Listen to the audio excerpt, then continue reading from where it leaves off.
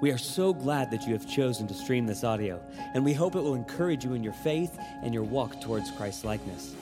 As a side note, we pray that this audio sermon is just supplemental in your relationship with Christ, and in no way replaces the church you are plugged into or the pastor that God has put in your life to shepherd and care for your soul. And so with that said, please enjoy this sermon. We have prayed that God would use it in your life. Good morning.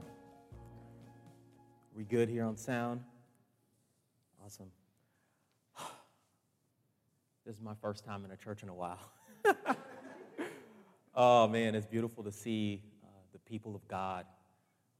And I'm thankful for Pastor Grant for asking me to come here and speak to you guys from God's Word.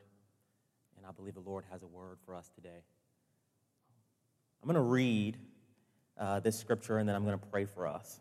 So I'm going to read Luke chapter 10, verses 25 through 37. All right, so that's Luke chapter 10, verses 25 through 37. And it reads this way.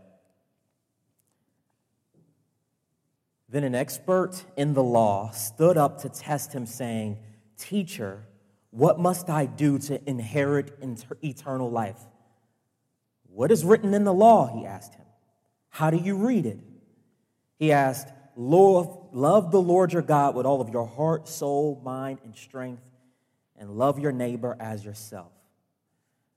"You've answered correctly," he told him. "Do this and you will live." But wanting to justify himself, he asked Jesus, "And who is my neighbor?" Jesus took up the question and said, "A man was going down from Jerusalem to Jericho and fell into the hands of robbers. They stripped him, beat him up, and fled, leaving him half dead. A priest happened to be going down that road. When he saw him, he passed by on the other side. In the same way, a Levite, when he arrived at that place and saw him, passed by on the other side. But a Samaritan on his journey came up to him, and when he saw the man, he had compassion. He went over to him and bandaged his wounds, pouring on olive oil and wine. Then he put him on his own animal, brought him to an inn, and took care of him. The next day, he took out 2 denarii, gave them to the innkeeper, and said, 'Take care of him. When I come back, I'll reimburse you for whatever extra you spend.' Which of these do you think proved to be a neighbor to the man who fell into the hands of robbers?" "The one who showed him mercy," he said. Then Jesus told him, "Go and do the same." Let me pray one more time for us. God, speak to your people. Speak through me. God, I pray that you would be glorified and only you would be glorified. God, change the way that we engage the world. In Jesus' name, amen.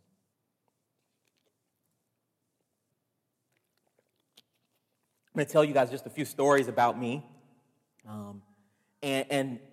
And I just want to get this out from jump that I'm going to deal with this text in its context, and I'm going to apply it to the national racial unrest. Right? I'm going to prepare you for that now, and I just want to tell you a few stories from just my own personal experience, so you guys can get a feel from where I'm coming from. I remember a time. It was after my freshman year in college, or during my freshman year in college, I went home to about Fort Lauderdale area, and I went to go see a family friend of mine. And so I haven't been there in months, and so I was confused by the area. It was a really nice neighborhood, and so I'm driving down the street. Now, I'm a little bit older than your pastor, and this was a time before GPS, right? And so I didn't quite know where I was going, and so I made a wrong turn, and I'm like, no, that's not the right way. So I turned back out, and I found the house. I dropped I picked up whatever I had to pick up, and then I drove out. On my way out, I see the police behind me. And so I'm aware they're behind me, so at that stop sign, I made sure I made a hard stop. The trunk of my car fell, right? And then I hit the gas. And when I hit the gas, I saw the lights behind me. The police officer pulled me over, and when he was telling me why I was pulled over, he said, "You looked suspicious." Then he started to question me. He asked me questions that seemed completely irrelevant. have you ever smoked weed before? And I'm like, hey, no, I've never smoked weed before. Look, I go to University of South Florida. I'm an engineering major. And he said, hey, what school do you go to? I said, University of South Florida. And he said, hey, have you ever smoked weed before? And I said, dude, I've never smoked weed. I'm a student. Can I show you my ID? He's like, no, thank you. When was the last time you smoked weed? And then another police car pulls up. He asked me to step out of my vehicle. He wanted to search my vehicle. And I'm sitting on a curb on the side of the road. And then he comes over to check me, and he checks me from head to toe, even in the waistline of my underwear, on the side of the street. Because I looked suspicious, I was treated as a criminal. I imagine what people thought when they were driving past me and they saw me being searched by the police on the side of the road. There was another time when I was in the University of South Florida. I was parked in the parking lot. I had my decal. I had my door open to my car with my foot outside the car, and I was talking on the phone. The police pull up behind my car, perpendicular to my car, and they put on their lights, and they pull me over while I'm parked. He comes over to talk to me, and he says, or she comes over to talk to me, and she says, there's been some robberies in this area, and you fit the description. And I had to prove to this person that I was a student at the school. And I was perceived as a criminal for some reason. There was a time where I parked at the gas station. I went in the gas station for an energy drink, and I decided I didn't have what I wanted. I walked out, and the clerk followed me out and said, "What did you steal?" And I said, "Nothing. I just decided to pay at the pump." And she says, "I'm calling the police." Now, I tell you these stories because maybe you haven't had experiences like these. Maybe you haven't heard these stories before, but there's so many people with these same exact stories. And I want to tell you that this issue that people are crying out about is not a fake issue. I'm a seminary student. I have a bachelor's degree in engineering. And these things have happened to me. And the thing is, in this time, I think it's important to ask, hey, Christians, the church, how should we respond?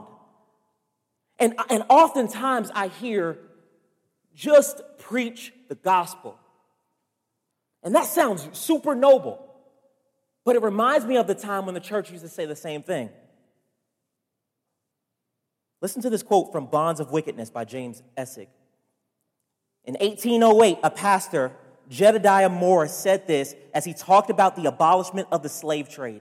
He said, a direct and immediate assault on slavery was unnecessary, he believed, for it would be abolished gradually by the diffusion of the gospel principles through America. In his enthusiasm for African missions, his stress on evangelism at home, and his acquiescence to the prolonged existence of slavery in America, Morse accurately mirrored attitudes that prevailed among many white evangelicals in the North.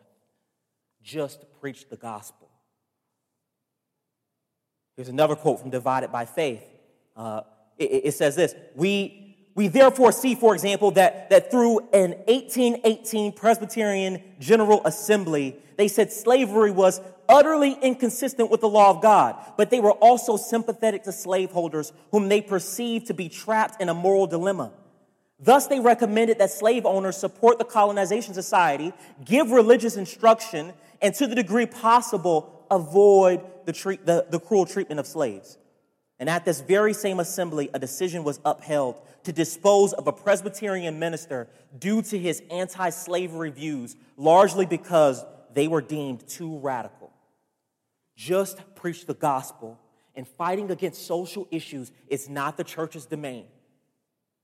And so when we hear this messaging, I want you to know that the church said the same thing while they were holding slaves.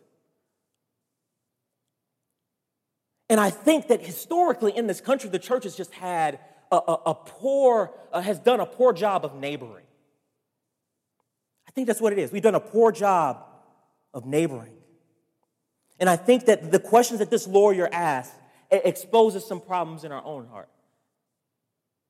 So he starts to test Jesus and he says, "Teacher, what must I do to inherit eternal life?" Before I get started, I want to let you know that I know that a lot of us are well-meaning. This teacher of the law was not, right? This expert in the law was not. But a lot of us are well-meaning, and I'm not saying that fundamentally we are seeking to do harm. I just want to expose what's going on in us. And so Jesus asked, what's written in the law? How do you read it? And he says for himself, love the Lord your God with all of your heart, soul, your strength, and your mind, and love your neighbor as yourself. And Jesus says, do this and you will live. Do you see how important this question is? Jesus is not saying, hey, if you do these things, that will save you. But there's no way we can do these things without believing in the gospel, right? Without believing that Jesus walked this earth perfectly as fully God and fully man. He died on a cross to take the penalty for our sin. And he rose from the dead, proving that he's God, freeing us from the slavery of sin, and also enabling us to love him, to love your God. So we can't do this apart from the gospel. But how do we live out that gospel that we believe? We live it out by loving God, but also by loving our neighbors. We cannot live out the gospel that we believe apart from loving our neighbors. Wanting to justify himself, this man asked, and who is my neighbor? This is a crazy question. Why would you need to ask this question? He knows exactly who his neighbor is, and seeking to justify himself for probably all of the times that he has not loved someone because he didn't consider them a neighbor. And trying to abdicate himself from his responsibility to love his neighbor. So he's asking, hey, what exactly qualifies a person as a neighbor? What actually makes a person worthy of my love? And the crazy thing is that I think the church, we've had a similar problem. We have not treated everyone as neighbors. Whether intentionally or unintentionally, we sometimes ask the question, who is worthy of our help? God helps those who help themselves. Why should I help this person? They put themselves in that position. Maybe he deserved to be treated like that. Did you see his criminal history?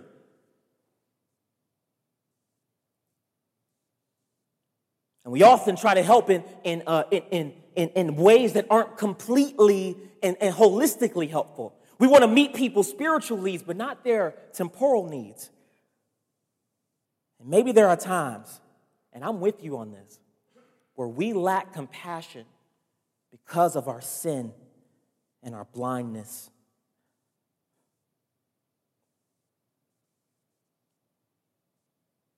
And truthfully, we all need Jesus to answer this question. Who is our neighbors, and how do we love them?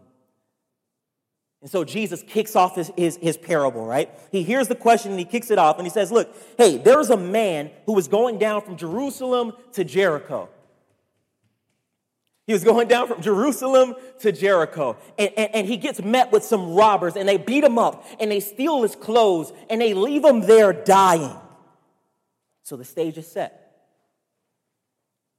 And then he paints a picture of these three folks, and we have to see how they respond. And so you get the first two. A priest happened to be going down the road, and when he saw him, he saw this man. Either he was writhing in pain or he looked completely dead. Either way, he was in need of help. He saw that man, and he decided to go to the other side of the road. And a Levite saw this man, and he did exactly the same thing.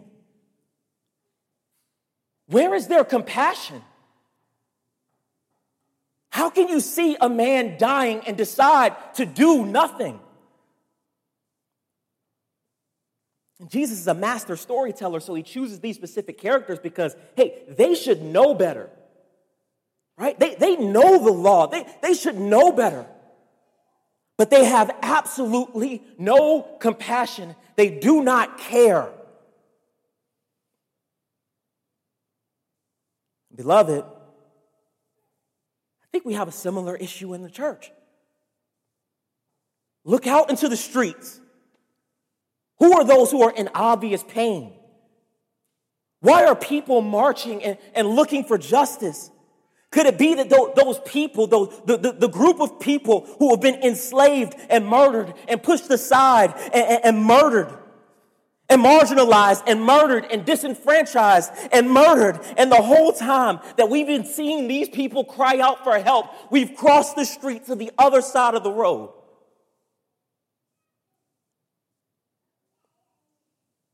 We've said this is a social issue, it's not a gospel issue. When you see a black man murdered on video, is your instinct to cross the street? Does he live in a neighborhood that disqualifies him from being your neighbor? Does his criminal history disqualify him from being your neighbor? Did he deserve it? When we see children living in a food desert, are they our neighbors? When we see that same group of people lacking funding for education, are they our neighbors then? When we see people trying their hardest to get on equal footing because they've been used and raped and murdered without compensation for hundreds of years, only to be freed into a society that made laws to keep them unequal. Because redlining practices has stripped them of the ability to build wealth. Because their businesses, when they were thriving in the very city of Louisville, they were burned down. Because many of them have lost hope. Are these people our neighbors? All I'm saying is this. Don't cross the street before answering that question. So Jesus continues in this story. And this time, he brings up this unlikely character who actually gets it right. A Samaritan on the journey came up to him. And when he saw this man, he had compassion. That's what separates him from the other men. It's his compassion. He saw him, but he didn't just ignore him and go to the other side of the road. He didn't just say, oh, that was terrible, and keep moving on. He saw him, and the Bible says he felt compassion. He felt compassion, and that moved him to action. And so what did he do? He went over to him. He bandaged his wounds. He poured olive oil and he poured wine. Then he put him on his own animal. He brought him to an inn. He took care of him. The next day, he gave some 2 days' worth of wages to the innkeeper and said, take care of him. When I come back, I'll reimburse you for whatever extra you spend. And why do I count these things? I want to show the elaborate, out of the way love. This man was on his own journey and he stopped. And he gave elaborate, sacrificial love to this person because this person was dying. This person needed his help.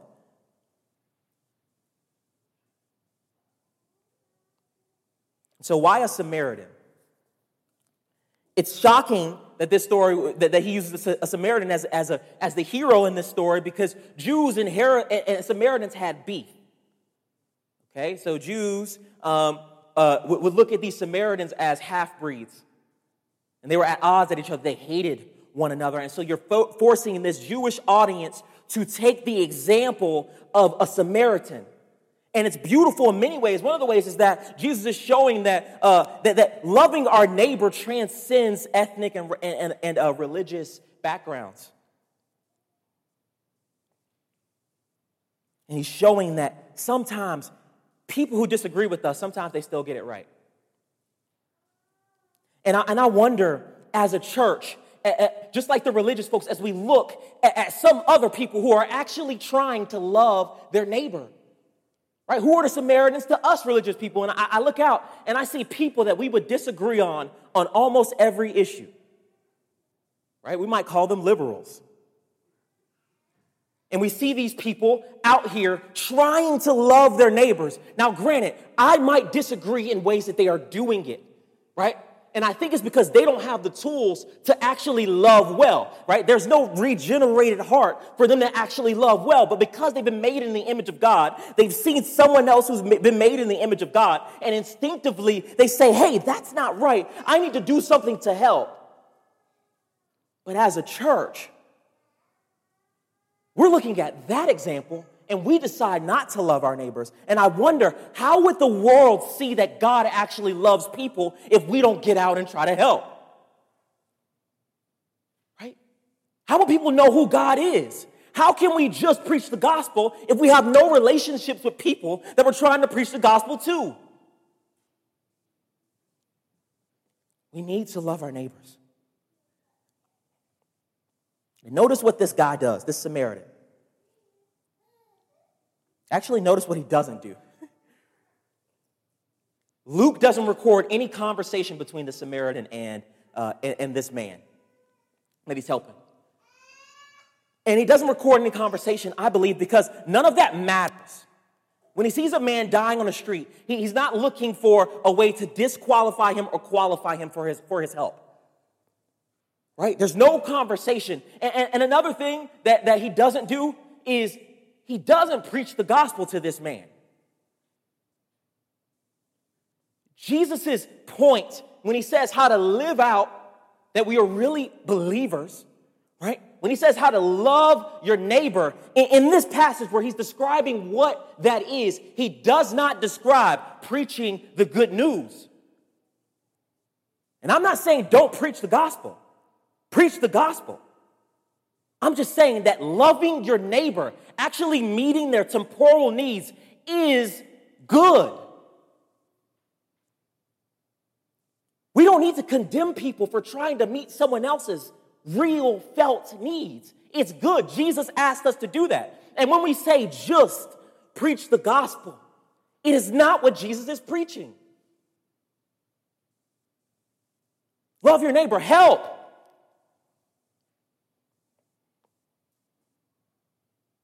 So what does he do? This Samaritan shows us as an example because he sees, he feels, and then he acts. He sees, he feels, and he acts. And I know that it's impossible to feel, to have compassion for everything. Man, if you go on Facebook and you start scrolling, dude, you will run out of emotional energy quick because there's too many things to lament. And I'm not saying, hey, you need to act on everything because, man, we don't have enough resources. We don't have the ability to fix every single thing. What I'm saying is this. Let's not let our inability to fix everything stop us from doing something. If we see a group of people who need food, right, and all I have is enough for one meal, I can't save the whole group, but I can save one. I can keep one from starving. And that's way, way, way better than holding that to myself, right? And I think, yes, we don't have all of the relational or the emotional capacity in the world, but we should ask ourselves, hey, Lord, can you break my heart from what I am seeing? And ask God, God, what are you calling me to do? And can we ask ourselves that question before we decide to do nothing? Just seek the Lord. Lord, what are you calling me to do? And the Samaritan, he uses everything that he has to love. He uses his oil, his wine, his donkey, his money, his effort. You know, it had to be so hard to put a lifeless man on a donkey. I imagine somebody like going lifeless, and you got to pick this man up, put him on a donkey. But he used his resources. He used what he had. And beloved, we have the resources to love our neighbors. And Jesus, in this parable, he teaches more than what we actually asked for.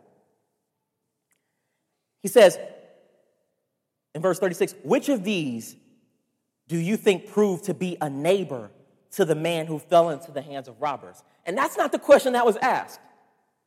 The man asked the question, who is my neighbor? But Jesus answered the question, this is how you become a neighbor. And so if we're asking, who should we help? We are asking the wrong question, right? Because everyone is a neighbor. Think about it. In this passage, he names the Samaritan, the priest, the Levite. And who's the other person in the story? We don't even know how to describe him because Jesus didn't identify him. It's a way that he says, hey, a certain man and anyone, someone, a person. Anyone is your neighbor. The question is, how do we neighbor as a verb? How do we neighbor? That's the question that we should be asking.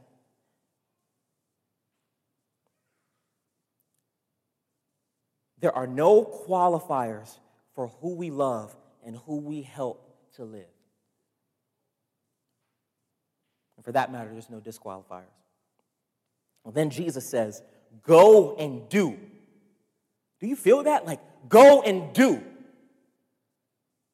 It's a command from Jesus. He's saying, go and do. And my question, go and do what, Jesus? Tell me what to do. And if we can ask that question, I think that God will answer it for us. I think that's the question we need to ask.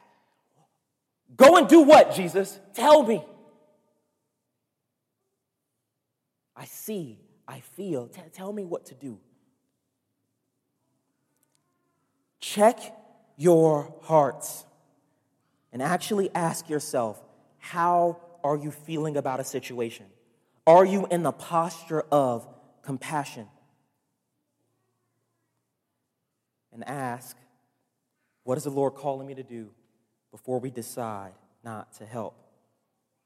Now, it's difficult to see, right? So I say see, feel, act, to see as far as, hey, get into the place where you can actually know who is hurting. And that is difficult if we don't have relationships with people who are sharing their experience with us, right? If we don't have relationships with people who have experienced a different type of America, right? If we don't have those relationships, it makes it difficult, okay? And so there's three dudes, maybe more, John Perkins, Tom Skinner, and Samuel Hines. And in the 1970s, they and some other leaders, they created this racial reconciliation movement. And so they gave 4 steps to churches on how to pursue racial reconciliation. And I bring this up because I think that this is helpful for us to figure out, how do we see, how do we feel, how do we act? And these are these 4 steps. The first step is this. They said this in the 1970s. Different races need primary relationships with one another. Different races need to be in relationships with other people where they are hearing each other's stories. Not just a relationships where one person is over the other person, but relationships where they are equals, learning from another, sharing with one another. That's the first step. Step 2. White people should repent for lack of compassion that they felt regarding this issue and any prejudices or biases that they've felt throughout their lives. Search your hearts. And I'm telling you that every single person in this room deals with it. So search your hearts. Where are we biased and prejudiced? And repent. Third step. Black people need to do the same thing. For in many ways that over time has developed in my heart where I am generalizing white people or there's hatred in any of our hearts, we need to repent in ways that I've been biased and prejudiced. We need to repent. Step 3. And that is how racial reconciliation happens, right? But then there's this 4th step. And this is the step that has been abandoned throughout history. And this is the 4th step. Recognizing the social structure of inequality and that all Christians must resist them together. Recognizing the social structure of inequality. There may be some people who are hearing this and are like, what are you talking about? But if we think about it, people who were overtly racist built this country on top of an overtly racist system and built the structure of this nation to benefit themselves.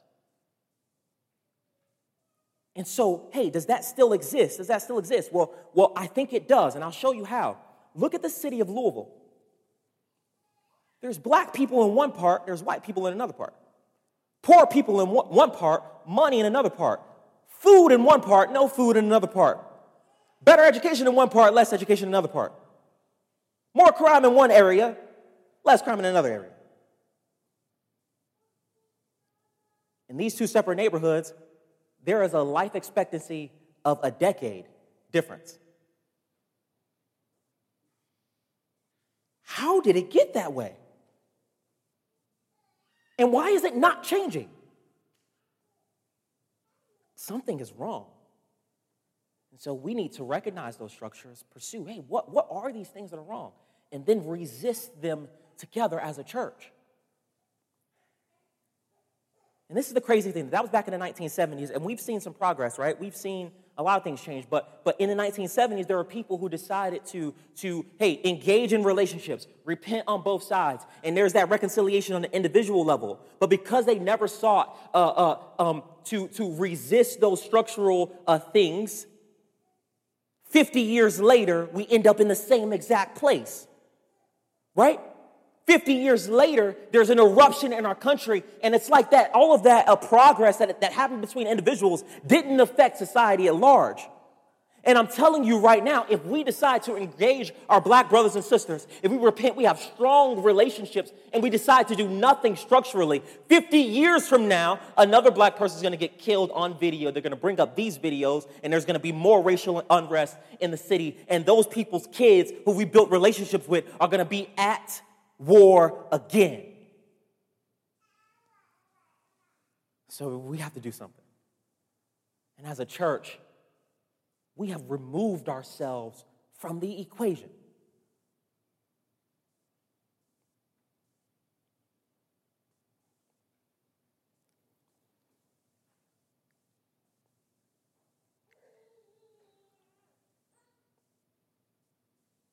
If the church can step in and say, I see this, and I see this, and it breaks my heart. And if it doesn't, we pray, God, break my heart for what's going on.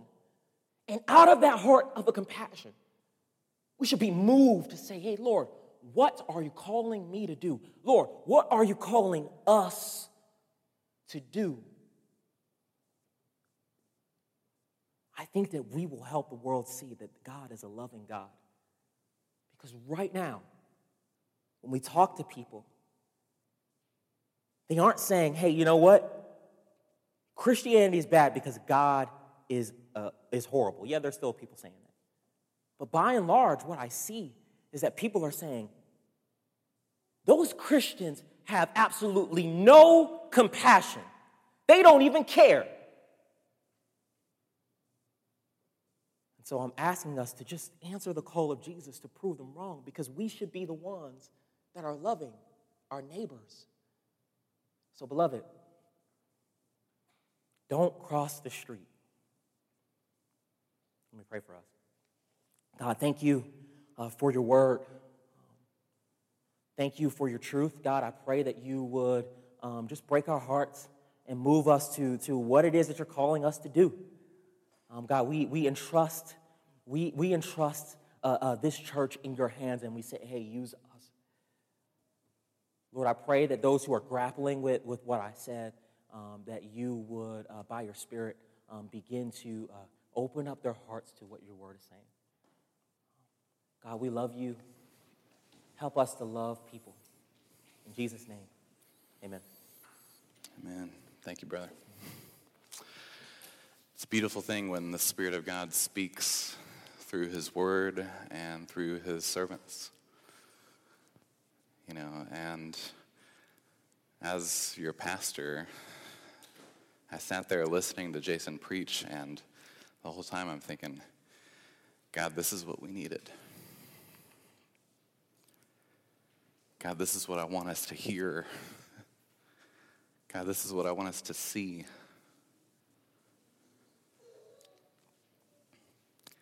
And I know these things aren't easy. I know they're hard. And oftentimes there's lots of pain and confusion. And oftentimes we don't know what to do. Yeah, but here's something beautiful that I heard Jason say, and that I've heard others say. Just do something. Just start somewhere. You know, somebody asked one time, and I heard this conversation, how am I supposed to respond to the evil and the sin of racism? How am I supposed to respond to that? And and they were asking an African-American brother or sister, and they responded with just simply saying,